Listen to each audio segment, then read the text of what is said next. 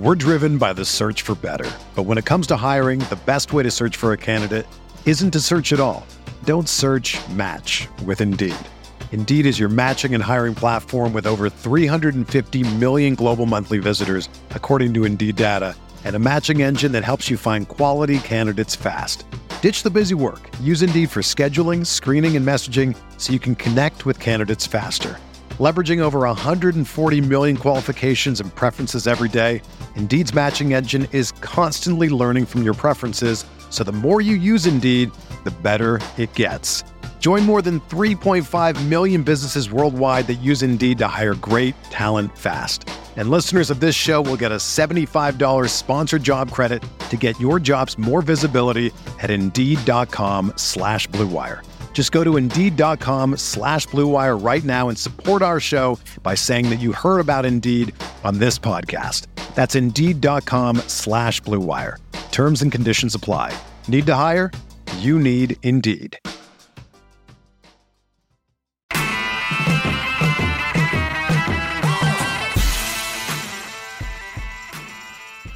Good morning, Grinders. Welcome to the DFS pregame show here on Roto Grinders. I'm Jordan Cooper, a.k.a. Blender at Blender HD. If you want to follow me on Twitter. And it's Tuesday, October 11th. It's Toss-Up Tuesday. It's Toss-Up Tuesday. What the hell do we have to talk about, right? Baseball is pretty much done, right? I'm not doing playoff baseball, right? We got basketball coming next week at least. At least during the midweek, maybe we have actual stuff to talk about. Maybe, right? But I got the Sunday pricing up and kind of initial projections, I guess, right? I think the algorithmically generated ones, I just threw it up on the screen. It's kind of a toss-up. It's up to you guys. It's up to you guys in the YouTube chat. It's up to you. Stupid questions are allowed today. I'm waiving the stupid question clause in my contract or whatever, the lack of one. That you could ask stupid questions today. Okay. So Wataz, Suki Singh, here early as usual. Doug Montgomery, DFIC, good morning. Bart B. Devin's in the chat. You want to say hi to Devin behind the scenes, producing the show, helping me out so I don't have to worry about streaming issues or anything like that. So if you got questions, I got answers. Okay, it doesn't matter if they're stupid questions. It doesn't matter if I've answered them 70 times before. You could go back. You could watch like 500 hours worth of content. Go back to the first ever pregame show. You'll learn everything, right? Right. MJC says he loves stupid questions. Jovan, good morning. Ask your stupid questions. Say your stupid things. Do whatever you want, right? Just do whatever you want. Play whoever you want. Do whatever you want on Tuesdays. Tuesdays, we're waving the white flag. I'm waving the white flag saying, I don't know what we could talk about, right? Because I'm waiting on the Blitz projections to update later today, because then I'll be hitting up some of the prize pick stuff, right? Because prize picks, they already have lines out for like passing yards, rushing yards, receiving yards, stuff like that. And these are going to be, you're going to be able to find some good ones. I'd love to get them now, but I want the Blitz projections to update before I do that. And most of the time they don't even move. Like by tonight, unless there's something like absurd that's in here, I don't think anything move. I mean, this stuff really doesn't even move until like maybe late Wednesday, early Thursday. Then some stuff moves by Friday, and then pretty much by Friday night, like everything's gone. So I don't mind leaving some stuff. They haven't put up everything here. So, I mean, I just take a look at this and you take a look at the Blitz projections. They have all the statistical breakdowns. You find like really wide discrepancies and you hammer them. I did very well on props. I did really good on props. I went 19-7, right? And since I round robin everything on prize picks, and then also I make higher value, higher dollar picks, the bigger the discrepancies are. And I think I won all of them. All the biggest one, the ones that I put the most down, I won the most. Yeah, so I made in from anywhere from $25 to $75 two picks. Like I made like 10 grand, right?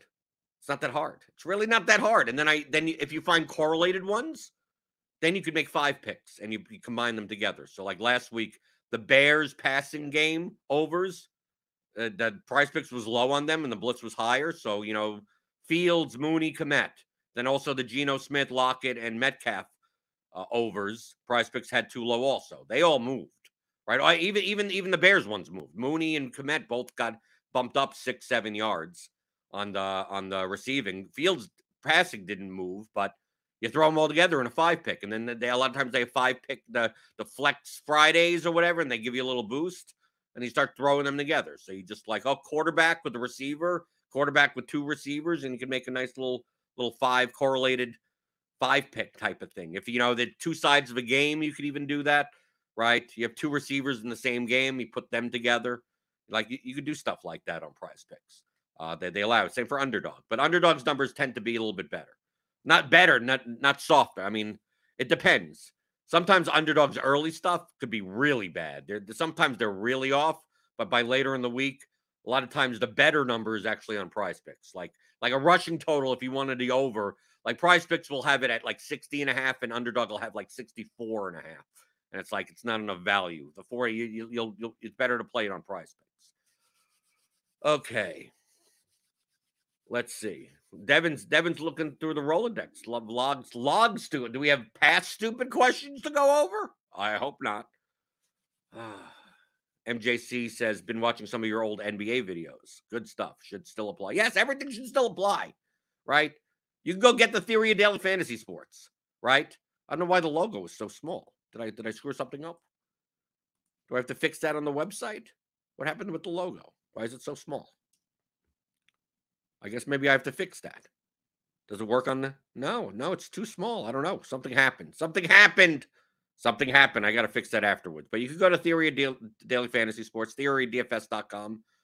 Pick up the courses, get the tools. Yeah, what's up with the images being small? Is that something on my browser? Do I have to fix something on my browser? I have no idea. I'll look into it later, right? I don't know. Do people see that on your end? That everything, the images are too small? Is everything? No, my face isn't that small. Okay. So maybe it's just that thing okay.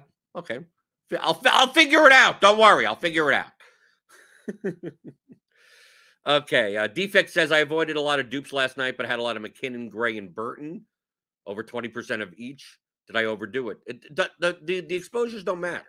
The lineups matter. It just depends on how much risk tolerance you have on like guys that basically may only see one, hopefully see one target or something. But yes, I had a lot of McKinnon and Gray also. I didn't even play Burton. Burton had too low of a projection I didn't even include him. But yesterday in Showdown, basically, if you didn't jam in like the 4 highest priced guys or something, you couldn't win, right? And then you needed to have the Carlson, the kicker, and if it's going to be one of these kicker slates or something, I'm never going to win those, right? A 35% owned kicker, get the hell out of here. But I had a lot of Adams in the captain, I had Jacobs, and I had more Raiders than I had Chiefs, and had much less of Kelsey. If I told you Kelsey had 25 yards, he's going to get 25 yards tonight, I would have just X'd him out. Right? Just X'd him out. Just 25 yards for Kelsey, good for 10 point whatever K. X button. Then 3 hours later, it's 4 touchdowns. What's up with that? Noah Gray couldn't get one? Jerick McKinnon, they could have thrown that. There was one pass there they could have thrown to Jerick McKinnon. He was open also. But Mahomes threw it to Kelsey anyway. That would have been nice. The McKinnon touchdown would have been better. Oh, Devin's posting in the fake stupid questions in the chat. What is your favorite amount of ownership to lose when you were playing a birthday narrative boost to projections? Well, it depends. It depends on how owned the birthday is. See, what you need to do is you need to figure out how many other players in the league have a birthday on the same day. Doesn't matter if they're playing in the game, right? So if October 10th, so like Marcus Valdez-Scantling, it was his birthday yesterday. So how much ownership do you need to lose? Well, you need to go and see how many other NFL players have birthdays on October 10th. Okay?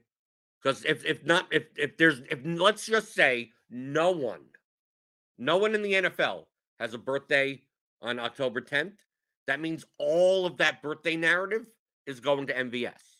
Because even though some NFL players aren't playing on their birthday, their narrative could be that they have a good training session or something, right? Or they're getting some type of sports massage or something. That They're still, they're still training or whatever. And probably it's a day off, but they're getting something nice for their birthday, right? So if no other players had a birthday on the day, that means all of that birthday narrative, all of the ownership of that birthday narrative is going to MVS, right? But then if you found out that on October 10th is like 17 other players that have a birthday, like it's going to be more spread out. So you got to weigh that appropriately. Does MVS get enough proportion of the birthday narrative compared to other NFL players on that day that it's worth the increased ownership because of that birthday narrative? These are the things that people don't talk about, right? You won't find this type of analysis on other shows and on other sites. You come to RotoGrinders for this type of analysis. This is what we do on Tuesdays. This is what we've come down to. We do fake analysis. We just got word that Damian Harris is likely to miss multiple games. It's Ramondre Stevens season, right? Someone's going to, I guarantee you right now, if you search on Twitter, someone has typed in, it's Ramondre Stevens season with the SSZN at the end of his name, right? I guarantee you. I'll probably see it on TweetDeck, right? Within 2 minutes here. It's Ramondre Stevens season. Jeremiah Novak, what are your thoughts on Thursday night game? Low score or no? I don't predict outcomes, Jeremiah. I know I'm allowing stupid questions. I think the field is more likely to build for a low scoring game, so I'll build for a high scoring game. It's not about what you think is going to happen. It's like, what's the probability of things versus how much other people will own them. Okay? So I'm assuming the defenses and kickers are going to be way overowned on Thursday. And passing stacks. Like imagine playing Justin Fields passing stacks or something like that. That'll be underowned. Does that mean I think the Bears are they're going to put up 4 touchdowns passing? No, I don't think that. But how often does that happen versus how much are they going to be owned? That's what expected value is. So yes, the more likely outcome is that it's a low-scoring game, but also most of the lineups, more lineups than that probability are going to be built for that scenario. So I'd be more inclined to build for more of a higher scoring slate. Also, the lower the scoring of the teams are, the less that correlation, the effective correlation matters. So maybe on the Thursday showdown slate, use the pass catchers, use the passing game a little bit more, the kickers and defenses a little bit less, and then maybe don't be as inclined to correlate much. If you have Darnell Mooney and the captain, you don't need to have Fields. You could have, a kicker against the defense, and you could do stuff that normally would be not that would be negatively correlated. But if this game is going to be like 14-10, right? Those types of games, like there aren't going to be that many fantasy points scored. So which means it's quite possible that, 2 running backs from the same team, right? And the opposing defense, right? Typically that are negatively correlated, right? That they may be fine. So that's what I would suggest. The goal is to not do what's the most probable, but to do what will be the most profitable long term. Grant Brown is asking about the overview of the UCL slate. I'm not playing the Champions League slate, so I have no idea. I got a meeting after this. I got a lunch meeting, unrelated to DFS. So because I have that meeting, I won't be there when lineups come out. I won't be at my computer, so I'm gonna try to do that stuff on my phone, in the bathroom in the middle of a meeting or something like that. So I'm not playing Champions League, so I have no idea. We do have projections though. Okay, so you sign up to RotoGrinders Combo Premium, you get NFL, NBA, NHL. That's coming back, right? I think that's back. I think there's 2 games today. NHL. You get tennis, MMA. We got MMA this week. Yeah, you'll be hearing about that on Friday. Right, we got some MMA, so you get all that. Click on the link in the description. Get $10 off your first month. Travis Selby says, where could you get statistical projections for NBA for Prize Picks, similar to the Blitz and the Bat? You could RotoGrinders. We have them. We have a page. It's not up now because there's no, NBA going on. No. RotoGrinders has statistical projections. If you're a premium member, you will get the same type of statistical projections breaking down points, field goals, rebounds, assists, blocks, steals, all that type of stuff. You will get that, and it will be updated in anytime the projections update, those will update. So you'll be able to get that, right? You'll be able to wake up in the morning, right? Wake up in the morning, look at the statistical projections, and hammer away all you want on Prize Picks or Underdog. Obviously, there may be stuff that 18 questionable tags. You who knows. And also realize that on Prize Picks and Underdog, the stuff that happens, this guy is out, and that changes a lot of stuff. Those things come down in 60 seconds. So if you're gonna try to really get on top and go, oh, LeBron's not playing, got to play this guy. I gotta hammer the overs here, or this guy is playing and he wasn't expected playing. I gotta hammer the unders. They take that stuff down really quickly. Right, they'll take it down for a couple of minutes, 10 minutes, and then they'll put new numbers back up. Right, but if you want to capitalize on that, you got to pay attention. Right, but you'll probably be able to find some stuff that's off late at night, early in the morning, when the new projections come out.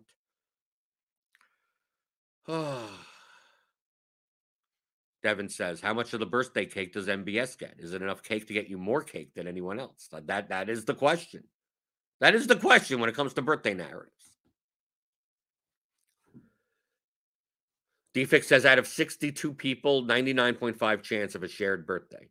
Out of 62 people on the team? I'm talking about all the way in the NFL. What's the chances that no one else had a birthday on October 10th in the NFL? Probably zero. Very, very, someone also, it could be a lineman for some team. Who knows? But they're taking away the birthday narrative. They're siphoning it off. MVS. Trevor Lewis says, Blender, I lose so badly on Showdown Captains, but you taught me so much. I entered 150 lineups and they all took a bath. So bad. Do you recommend fewer lineups? No, I just recommend you build plus EV lineups. Understand that in Showdown, if you don't come in first, you lose. That's it. That's the end of story. There's no such thing as I'm going to cash many lineups. You're not going to profit that way.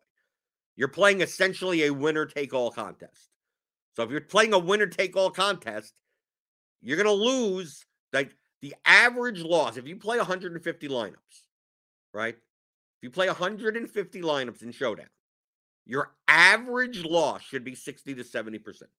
Your average loss. That's no. Talk to any sharp 150 maxers. They'll tell you in Showdown, their average, if they only lose 20%, that's actually a decent day.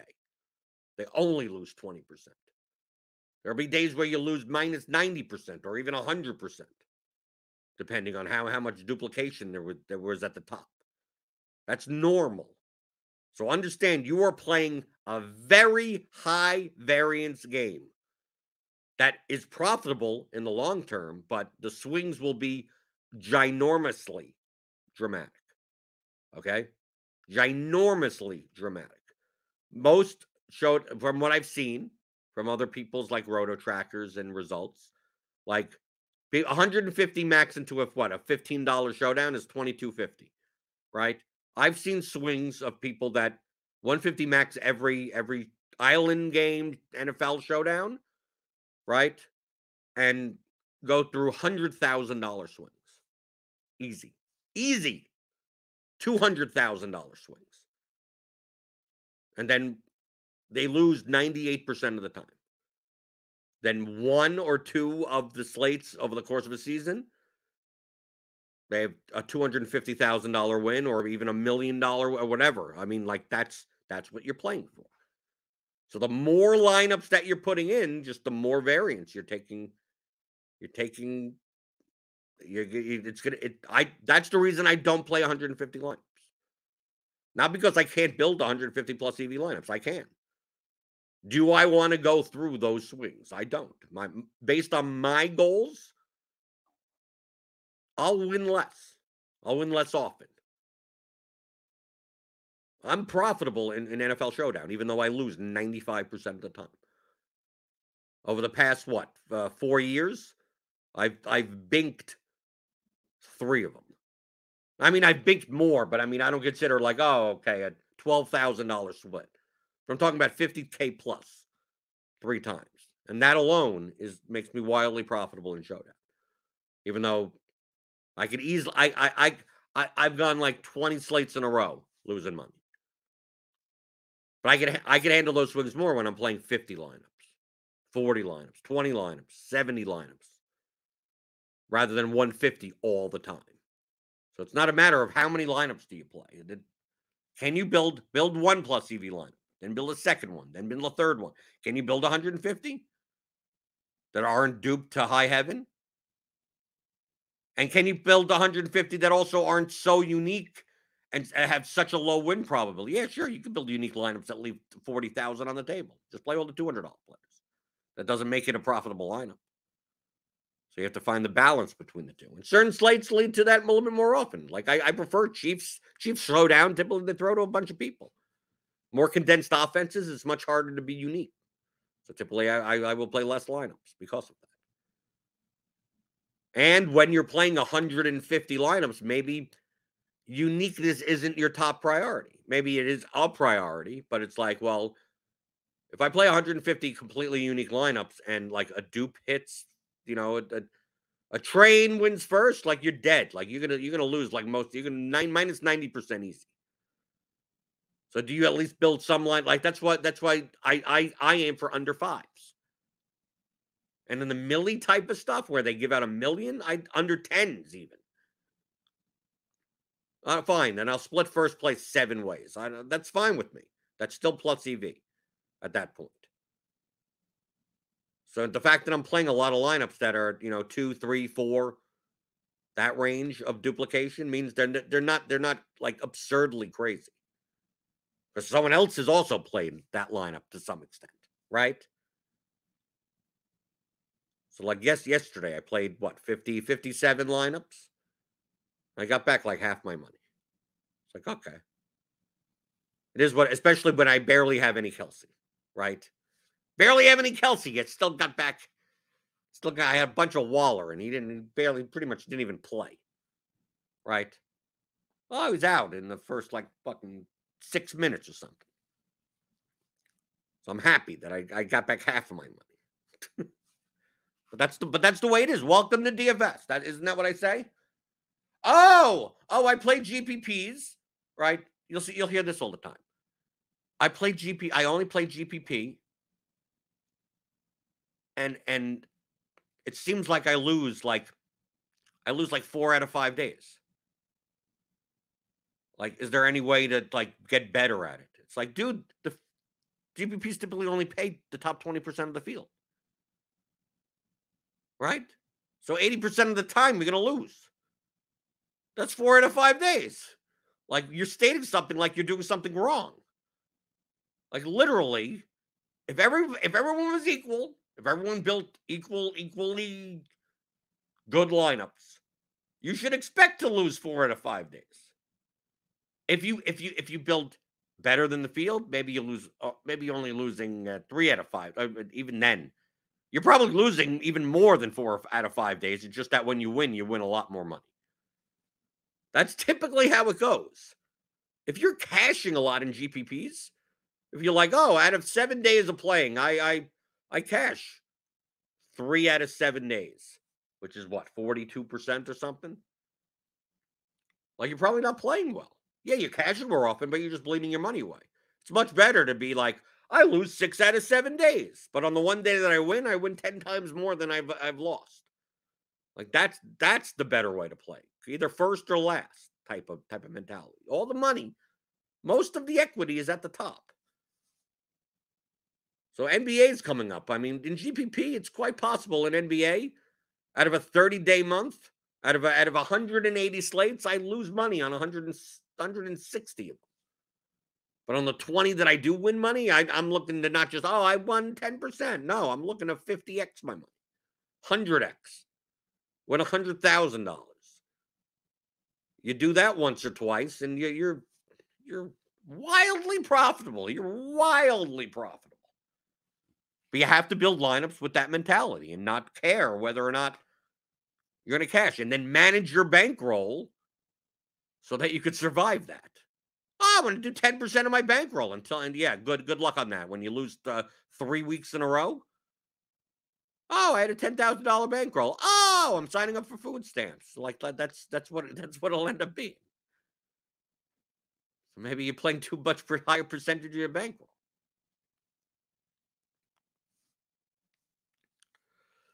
Trevor says it makes him feel better, I guess. Yeah.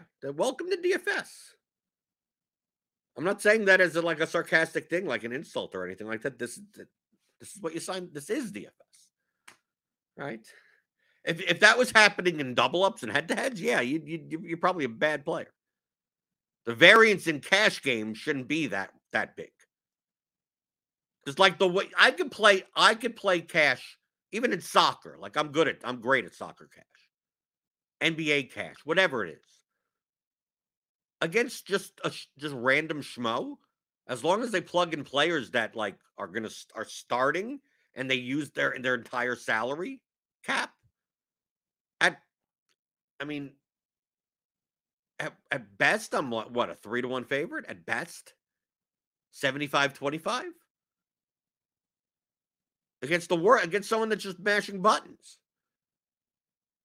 So like if it for you to in head to heads or whatever, if you have like a 58-59% win rate, like that's fine. If you have 60 to 62, that's you're doing extremely well. If anything higher than 62, you're on elite level.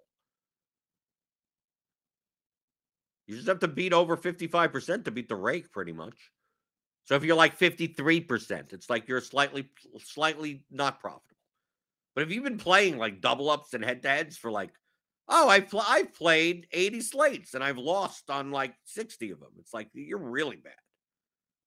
Like that's not variance. That's you being bad. It's just you can tell that pretty quickly. GPP, you can't. GPP, you can play for 5 to 10 years and not know whether or not you're good or just got lucky or vice versa.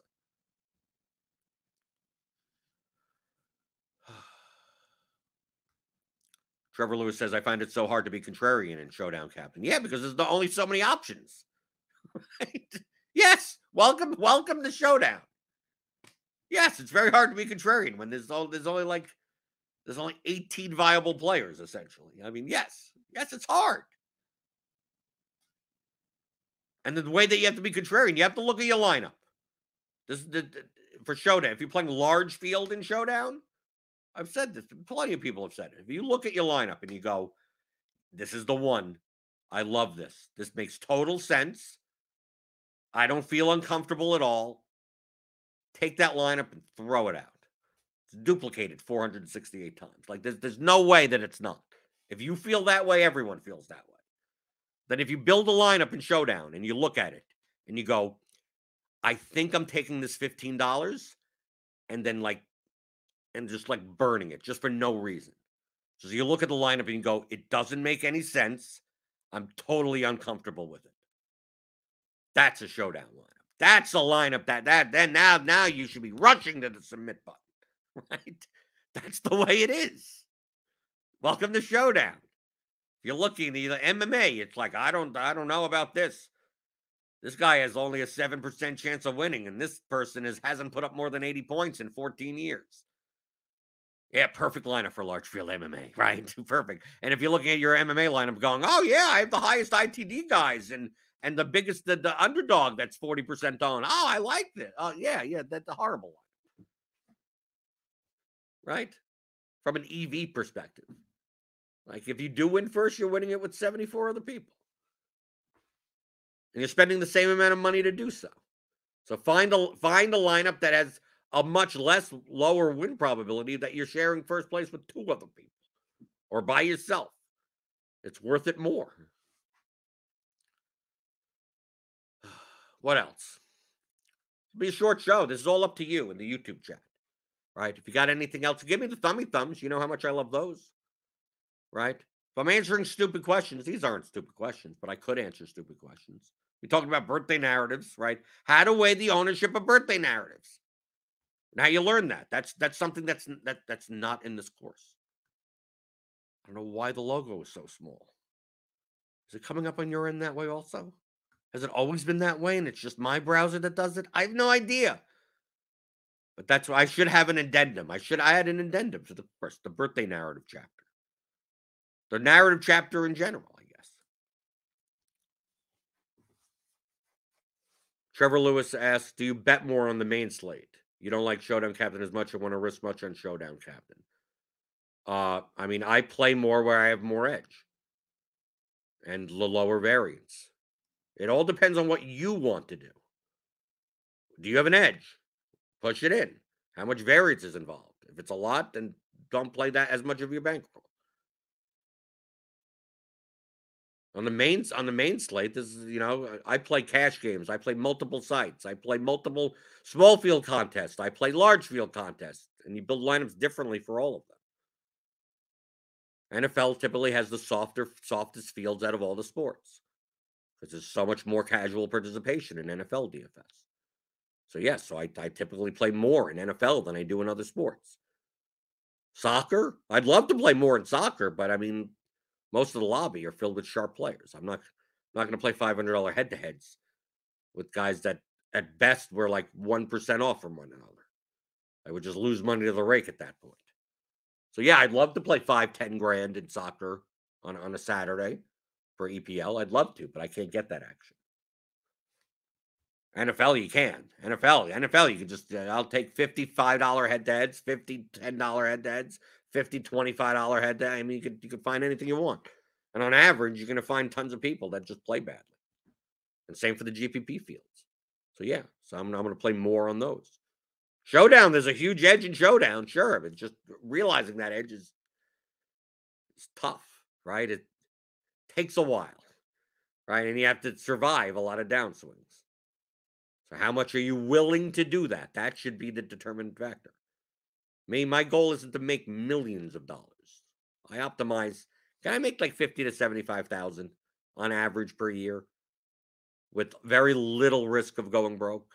Like that's what I go for. So yeah, there's an edge in Showdown. So I'll play 50 lineups, 20 lineups, whatever it happens to be on the slate, and play good lineups for that. Will I win less often? Sure. Could I win more money playing 150? Yeah, of course I could. But do I want to go through $200,000 downswings? I don't. So that's why I don't. We're driven by the search for better. But when it comes to hiring, the best way to search for a candidate isn't to search at all. Don't search, match with Indeed. Indeed is your matching and hiring platform with over 350 million global monthly visitors, according to Indeed data, and a matching engine that helps you find quality candidates fast. Ditch the busy work. Use Indeed for scheduling, screening, and messaging so you can connect with candidates faster. Leveraging over 140 million qualifications and preferences every day, Indeed's matching engine is constantly learning from your preferences, so the more you use Indeed, the better it gets. Join more than 3.5 million businesses worldwide that use Indeed to hire great talent fast. And listeners of this show will get a $75 sponsored job credit to get your jobs more visibility at Indeed.com/Blue Wire. Just go to Indeed.com/Blue Wire right now and support our show by saying that you heard about Indeed on this podcast. That's Indeed.com/Blue Wire. Terms and conditions apply. Need to hire? You need Indeed. How do you decide which slates you like? Ones where I think that the ownership is wildly inefficient, right? But that's more edge. If I look at projections and I go, I don't know why so many people are playing this person. I don't know why so many people are going to build like this, and it's so much more profitable to build this way. Like I'll play more. MMA, for instance, like I'll play more on larger slates. You give me a slate, you give me a card that has 15 fights.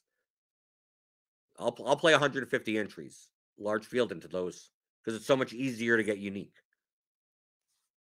You tell me there's 11 fights, maybe I'll play the 555, right? A 200-man contest where I don't have to worry as much about like I can play. I don't have to play the biggest underdog and stack a weird fight or do nonsense stuff on 10, 11 fight cards and still run into dupes, tons of dupes.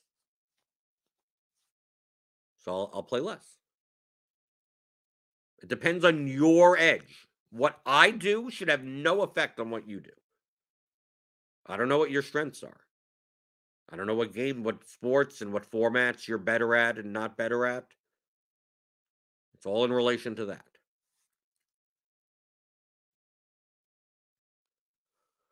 Travis Selby, does the Do Predictor work with both sites? It works with ownership and salary, so I don't think it should matter. The Excel tools in theory of DFS are built for DraftKings. Can they be used for FanDuel? Yes, but they're not officially supported for FanDuel.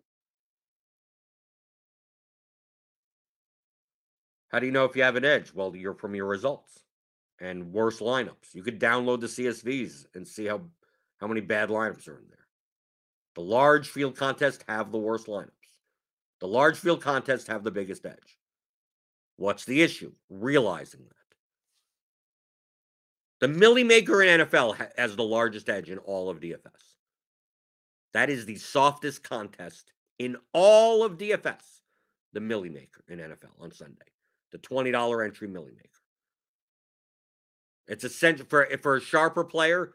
It's the rate is paid for. I mean, like it's not even a question of that. The thing is that pretty much all the equity is at the first place. Like that's the issue. You're playing against 250,000 entries, and like all of the profit is at first place. But on average, like your lineup is plus EV, right? It's just that. How do you realize that? How long is it going to take for you to realize that EV? I don't know, 78 lifetimes. Hopefully it happens within this lifetime. I mean, like that, but that's the thing. Imagine saying, I will pay you $1 billion. You only have to bet $1. You only have to bet $1, Travis. And I will pay you $1 billion if you could guess the roll of 100,000 sided die. 100,000 sided die. So 1, 2, 3, 4, all the way up. You guess that. I will allow you to do that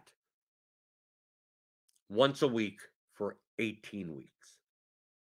Okay? You bet $1. That's it. All you have to do is bet $1. You have 100,000 to one shot at guessing the right number. The proper payout should be $100,000, but I'm going to give you $1 billion. Obviously, that bet is insanely plus EV. Insanely plus EV. So you'll gladly put down your dollar and go, 647,894. Then I roll it and it comes up 242,109. You're wrong. Got to wait another week. Then you go to another week. Here's $1, and he gets on the 100,000 whatever sided die. When should you expect to realize your EV? Right? You only get to do it 18 times. Let's say 20 times. 20 times a year. Okay? How many years on average would it take for you to lose $1 20 times, lose $1 20 times, lose $1 20 times until you lose whatever amount, and then you get $1 billion, which means you're filthy rich. How many lifetimes are you going to need for that? That's what the Millie Maker is. So the EV of your lineup is great. Unfortunately, there's only like 18 slates. It's like good luck. Good luck realizing that. So playing it is profitable over the course of like your grandchildren's grandchildren are able to realize the EV, right? Or you get lucky and you realize it within your lifetime, within this season. As long as you're building lineups that are plus EV, they're the softest fields.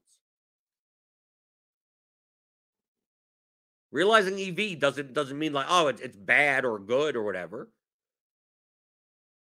It's much easier to realize your EV, your edge in a 100-man contest. But the ROI is going to be lower. That doesn't make it a better contest. There's no such thing as better or worse when it comes to realizing EV. But would you spend 10% of your bankroll on a situation where you need to realize for the milli maker? Probably not. So much harder to realize your EV that you make by the time 10 years go by and you're broke because you've been doing it. Does it make it bad to do? No, it depends on your risk tolerance.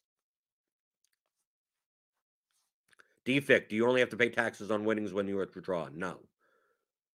You'll get a W-2, you'll get a 1099 from the sites for your net profit. If you won $2,600, right? Plus or minus, like, let's say you won $20,000. And then over the next month you lost 15,000 of it. You'll get a 1099 for five grand, and you'll pay taxes on that. Obviously, DFIC, has to tell that he's never gotten a 1099. or he's only started playing this year or something. Right. Anyone that has won money, net profit on the year, knows the answer to that question.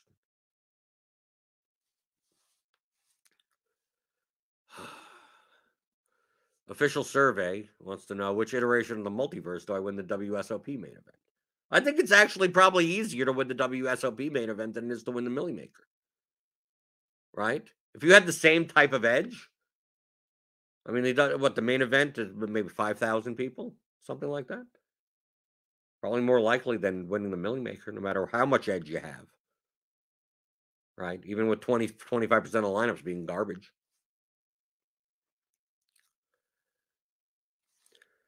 Cody Goddard, how do you know if a lineup is plus EV? Well, that's why you should get the Theory of Daily Fantasy Sports. For advanced players, how to apply profitable DFS strategies for advanced players. A plus EV lineup has higher equity in the prize pool on average than the other lineups in the contest. Which means for every dollar you put in, you get $1.17 back on average, compared to the rest of the lineups in the contest. Well, how do you figure that out? Well, you have to compare your lineup to other lineups. And how do you build plus EV lineups? Well, in very broad perspective, you want lineups that are the highest projected for the lowest owned. Because you would be getting points that the less of your opponents will be getting. And you will be avoiding points that your opponents are not getting. Right? It would be better if you just took the course. Right? It's like, let me explain. There's 6 hours in the advanced courses, 15 hours in the first fundamentals masterclass. So probably be good to go to theoryofdfs.com and get it. Or you could probably watch the DFS pregame show here. Start from the beginning. I started the show, 2.5 years ago, something like that. 3 years ago, 2 years ago, something. There's probably 500 hours. You can start from the beginning.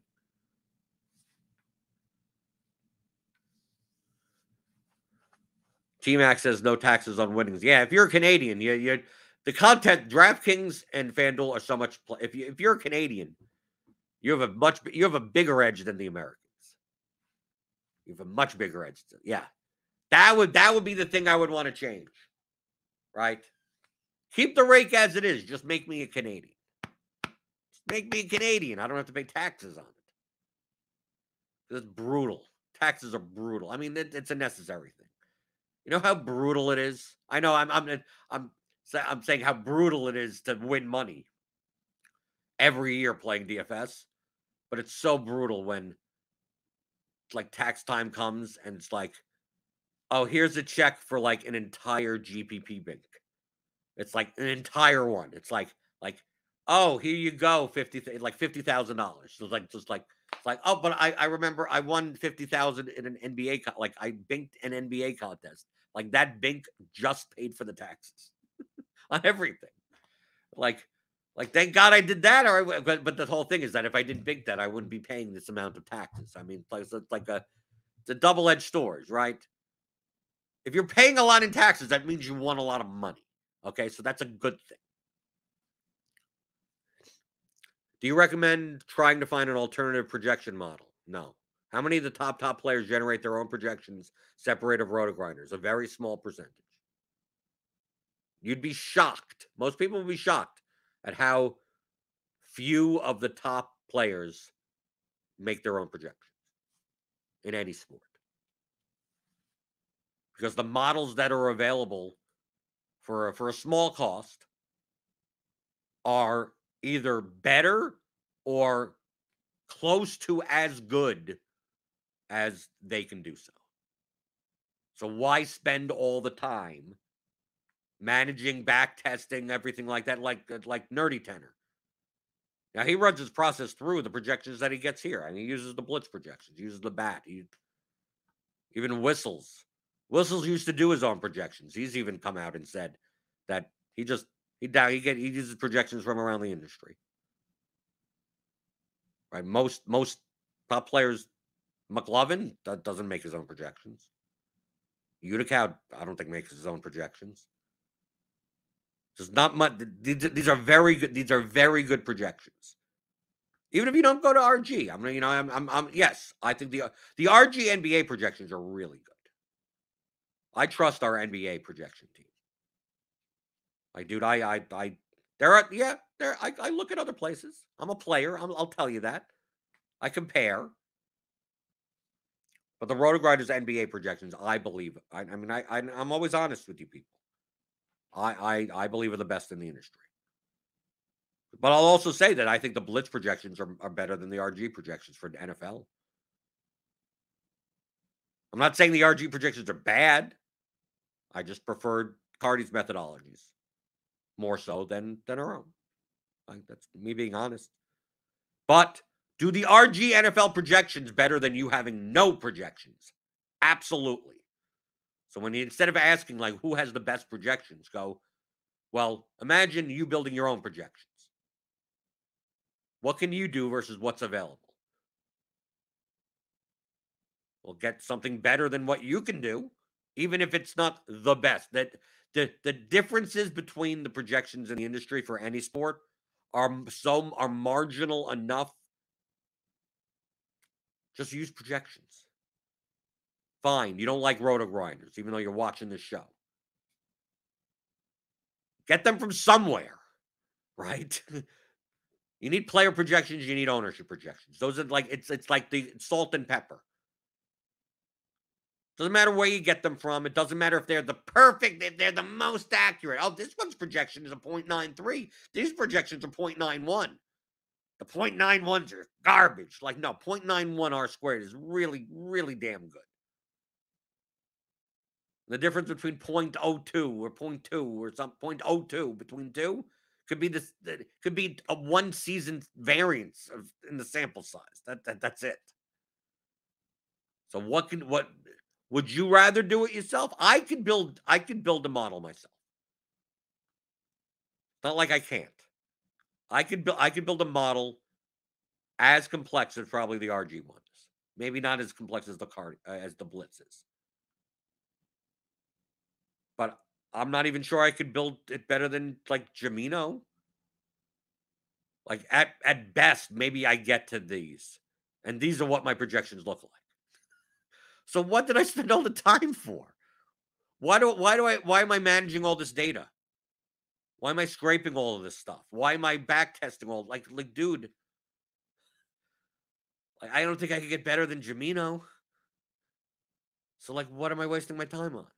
And that's what a lot of top players do. A lot of them used to make their own projections and found out that if I just use the RG projections, the bat or the blitz or whatever, the differences between what I'm getting and what I would have got is barely anything. And boy, it's gonna save me 500 hours a year having to manage all of that and back test and bug check it and everything. Right. So they say, screw this. I'll throw it out and just use what these guys have. Right? That's the reason.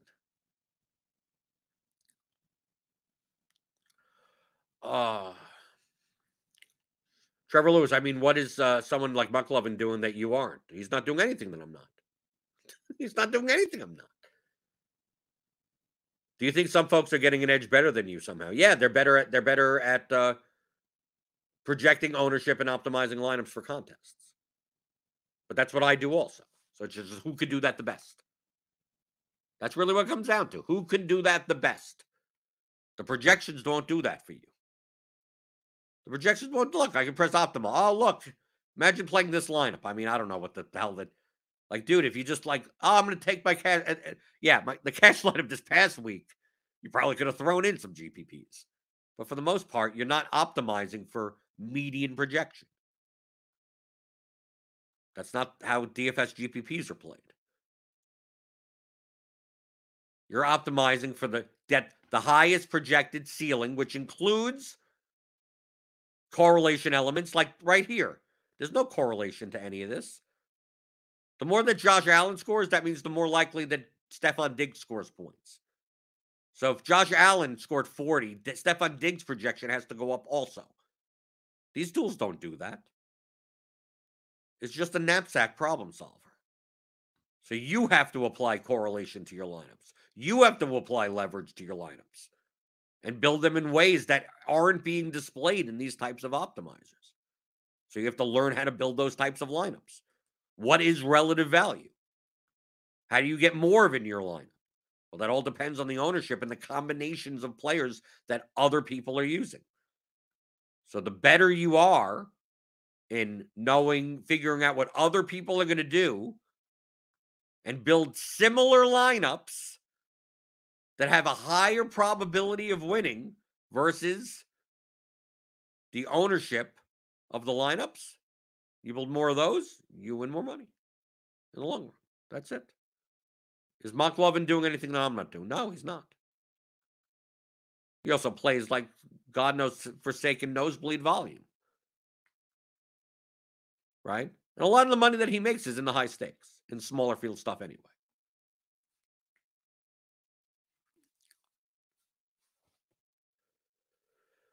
Yes, Trevor Lewis, in my opinion, projecting ownership is way more important than projecting fantasy points. Absolutely, 100%. If you must be new here, right? You definitely must be new here. To me, the P-own number is more important. The accuracy of the P-own number is way more important than the accuracy of the FPTS and the floor and the ceiling. That's how decisions are made. I mean, look at this past week. People thought James Robinson would be low owned. People thought James Robinson would be low owned. He didn't even project well. There was no projection model around the industry that had him like even in the top 10 of salary adjusted value at running back. He was the highest owned running back in the Millie Maker. People were projecting him for 6% ownership. I put him at 16. Well, how the hell did you figure that out? Because I listened to a lot of stuff. And everyone wanted to play James Robinson and the New England running backs. And I thought a lot more people were going to play Ramondre Stevenson than Damian Harris. I thought that Ramondre Stevenson would be twice as owned as Damian Harris. So I played Damian Harris thinking that he would be lower owned than Ramondre, and he wasn't. Oops. Those lineups that I made with Damian Harris that I thought I was getting X amount of leverage didn't get as much leverage as I thought it would, right? That's all about projecting ownership.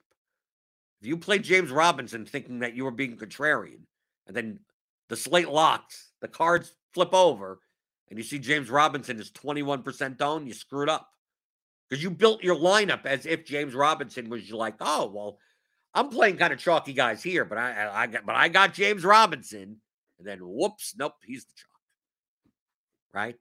That's more important than projecting players. Not that hard to project players. And the variance on player outcomes is very wide anyway. I'd much rather, if you told me I'd rather have the more, like, if you told me I'd rather have the actual fantasy points because then you can never make a mistake. But from an accuracy standpoint, if you told me that one of these numbers, P-own or FPTS, from a long-term, like R-squared value, if there was one that would end up being like 0.9 or something, I would prefer the ownership than the median fantasy. Because then it's hard not to make a mistake. It's like the more accurate I could project ownership, then the easier it is to build plus EV lineups. So I'll know exactly how often the players are played and what their combinations. And you could probably talk to someone like Nerdy Tenor. If you went to Nerdy Tenor and said, I could give you perfect ownership, right? Like I could tell you exactly how owned these guys are actually going to be before anything else. Like he would be able to build an exploitative model that just crushed everyone. Like just everyone. It would be insane. Even without, still having the player at the ranges of outcomes. So doing that the best to me in GPP, that's the top skill.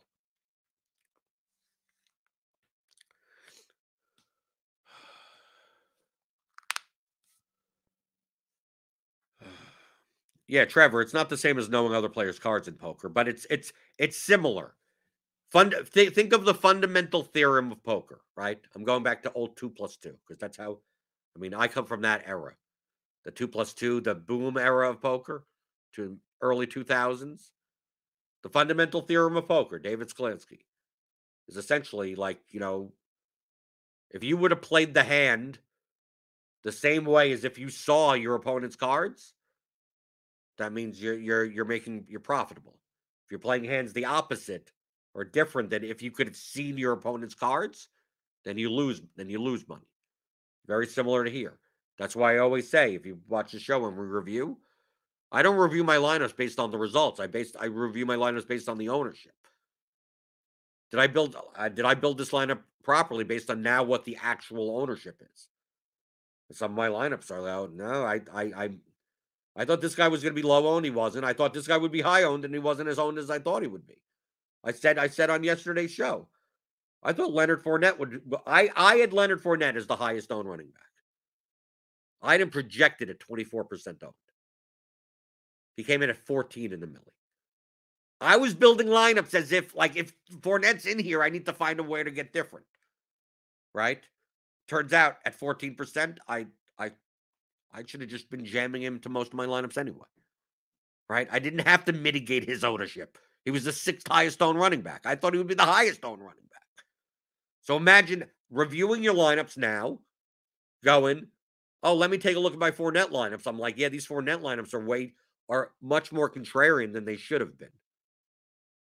Right? Because I was just like, well, if I have Fournette in my lineup, I can't have Lockett in my lineup because Lockett's going to be owned. And Lockett wasn't even over 20%. Olave actually was the higher owned one. I thought Lockett would be more owned than Olave. You're never going to be perfect. You're going to make mistakes all the time because you're trying to judge human beings.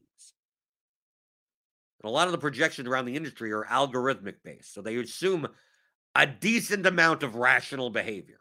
But the larger the fields and the more casual and bad players are, the variance on just even the ownership projections is going to be very high. Because you're not dealing with rational people. Like 20% of the field are just nut jobs. They're crazy.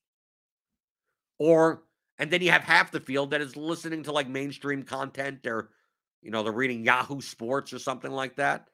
Someone's article of here are the top 5 plays type of thing. Then they don't have projections. They have no idea. They look at, oh, this guy did well last week. I'm going to play him again. They'll look at the DraftKings thing and go, oh, he averages 19 points a game. He must be good. No context, no nothing. Doesn't matter that the other receivers are back, that they have a low total, they're a 7-point underdog. I mean, no context, no nothing. They don't have projections.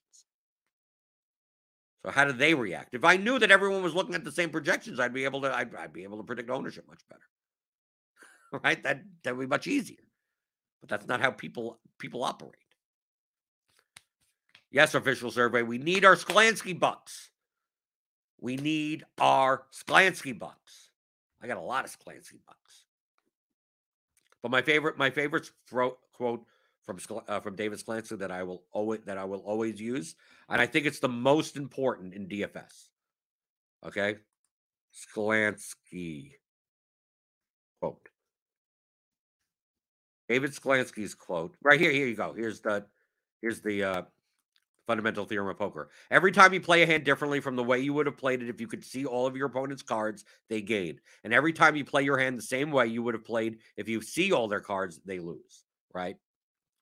That's the fundamental theorem of poker from Theory of Poker. Obviously, you could tell from my stuff that basically in 2015, when I started playing DFS, the first thing I thought was, enough people play this, there has to be a theory of DFS. Like a theory of poker, just like this theory of poker. For poker, where's that book? I want to read that. I want to read David Sklansky, Malmuth 2+2 style book on DFS, and there wasn't any. Jonathan Bales had some stuff for smart people things, but it's still not in this type of format. Right? If you get this course, if you get the courses that I have, it's very much taught very similar to a 2+2 style, 2+2 publishing style of quite, like, especially the advanced players course. This course, very dry. You have to really like dry stuff. Right? Very condensed. But it comes from that's my background. But the most important quote from David Sklansky, it is by far the most. When we play, we must realize before anything else that we are out to make money. Okay? I have it on the screen. If you are playing for entertainment, that's perfectly fine. But then you don't have to worry. Then you do whatever you want. Don't worry about any of this. But if your goal, if you believe the objective of the game of DFS is to make money, then you have to realize that. Right? When people are like, oh, I'm going to throw what's going on today, whatever. It's like, no, is your goal to make money, or is your goal to be a degenerate? Is your goal to just have action? Is your goal to gamble it up? Then your goal isn't to make money. So feel free to make whatever the hell lineup you want.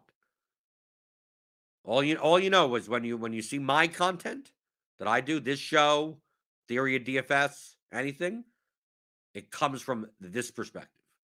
When we play, we must realize before anything else that we are out to make money. And can we accomplish this by doing the least amount of work for the least amount of time for the least amount of risk of ruin?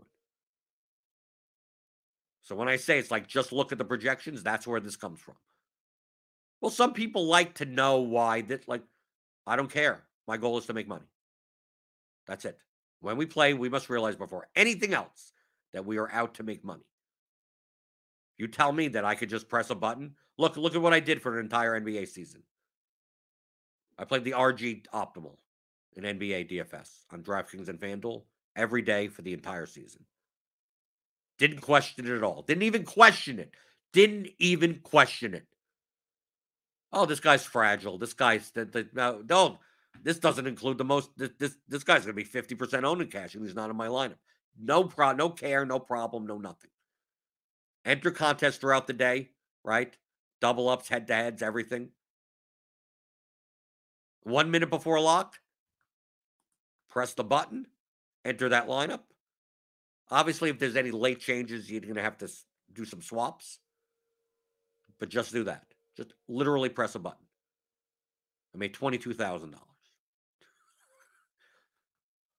Why do anything else? Like, what? I mean, obviously, I was playing GPP also, which you can't just do that. But if you could just do that, why are we talking about anything? Right? That's where the attitude comes from. So it's not like, Jordan doesn't like sports. I'm not saying I don't like sports. I like sports. Oh, you don't get the enjoyment of building lineups. No, I enjoy building lineups. But when I play, I realize before anything else that I am out to make money. If we played this game for free, I wouldn't have ever played DFS. Right? What's the point of putting all this time into something for nothing? I want something out of it, right? Like FPL, like Fantasy Premier League, very popular. The official FPL game, people make hundreds of thousands of people play it for no money, for nothing. They're dropping players, adding players, captaining players, changing around their starting lineups, trying to move up in the rankings. For what? There's no money.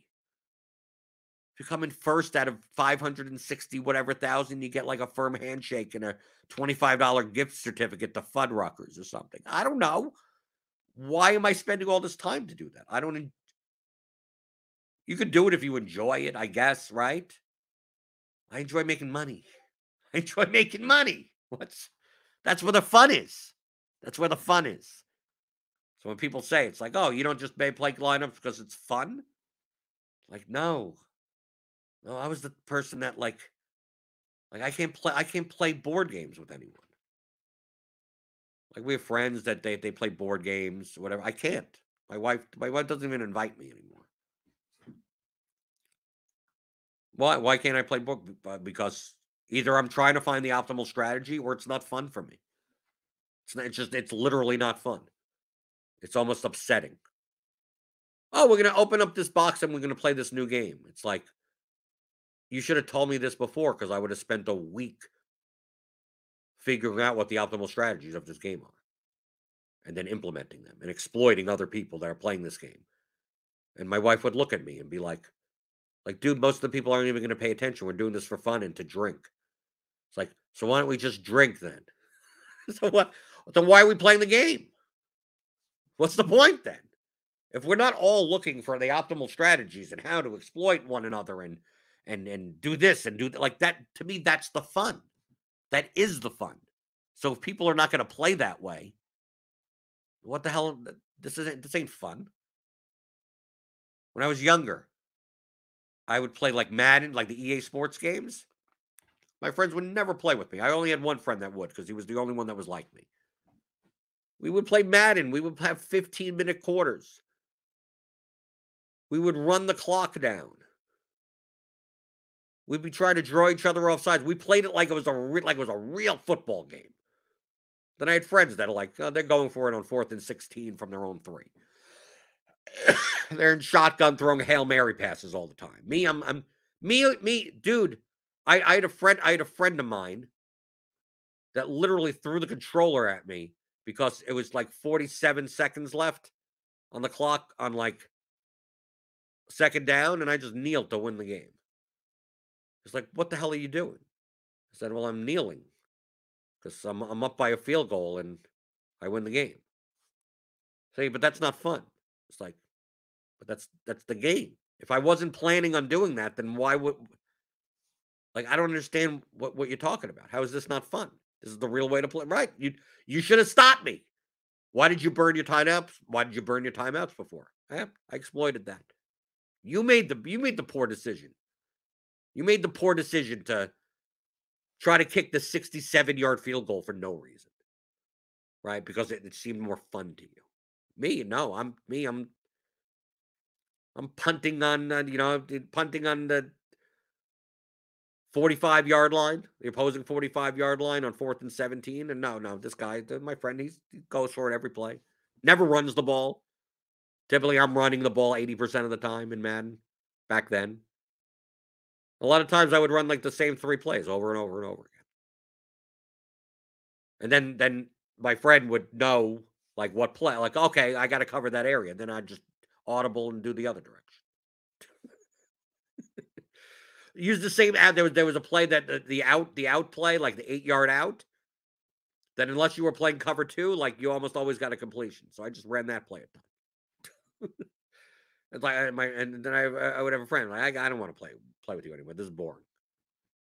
Well, you got to learn how to defend it. I learned how to defend this.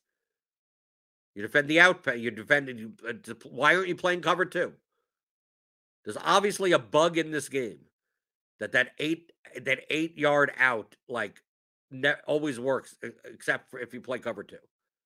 So you should always be playing cover 2, dude. This is me at like 12 years old. Okay.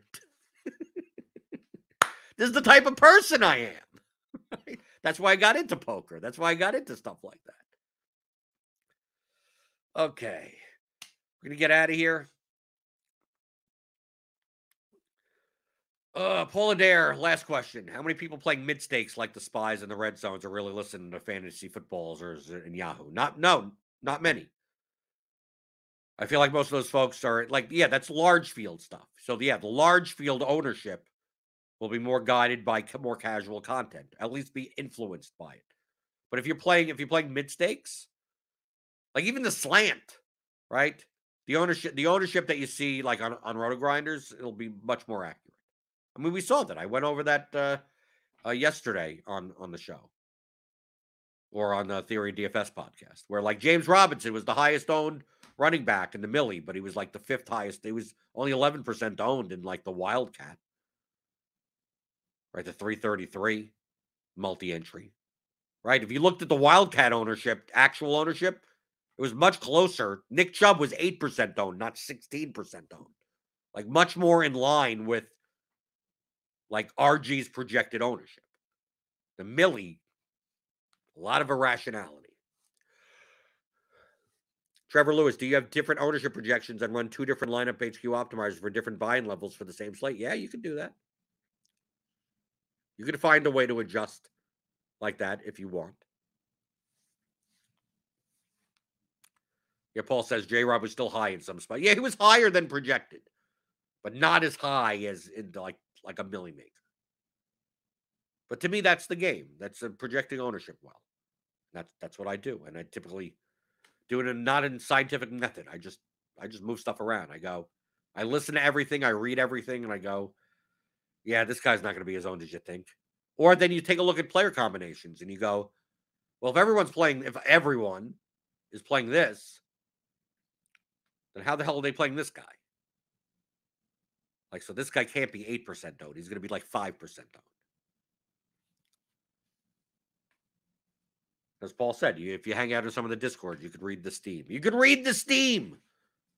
Definitely. Hit the thumbs up button on your way out the door. This is longer than I thought. But we got the chat people, right? Once the chat people get involved, this show could go as long as it possibly can, right? Thanks for the feedback and participating. We probably do it again tomorrow. What else is we going to talk about tomorrow on Wednesday? Right? It's Toss-Up Tuesday, then it's going to be whatever Wednesday. Especially until we get NBA back for the midweek.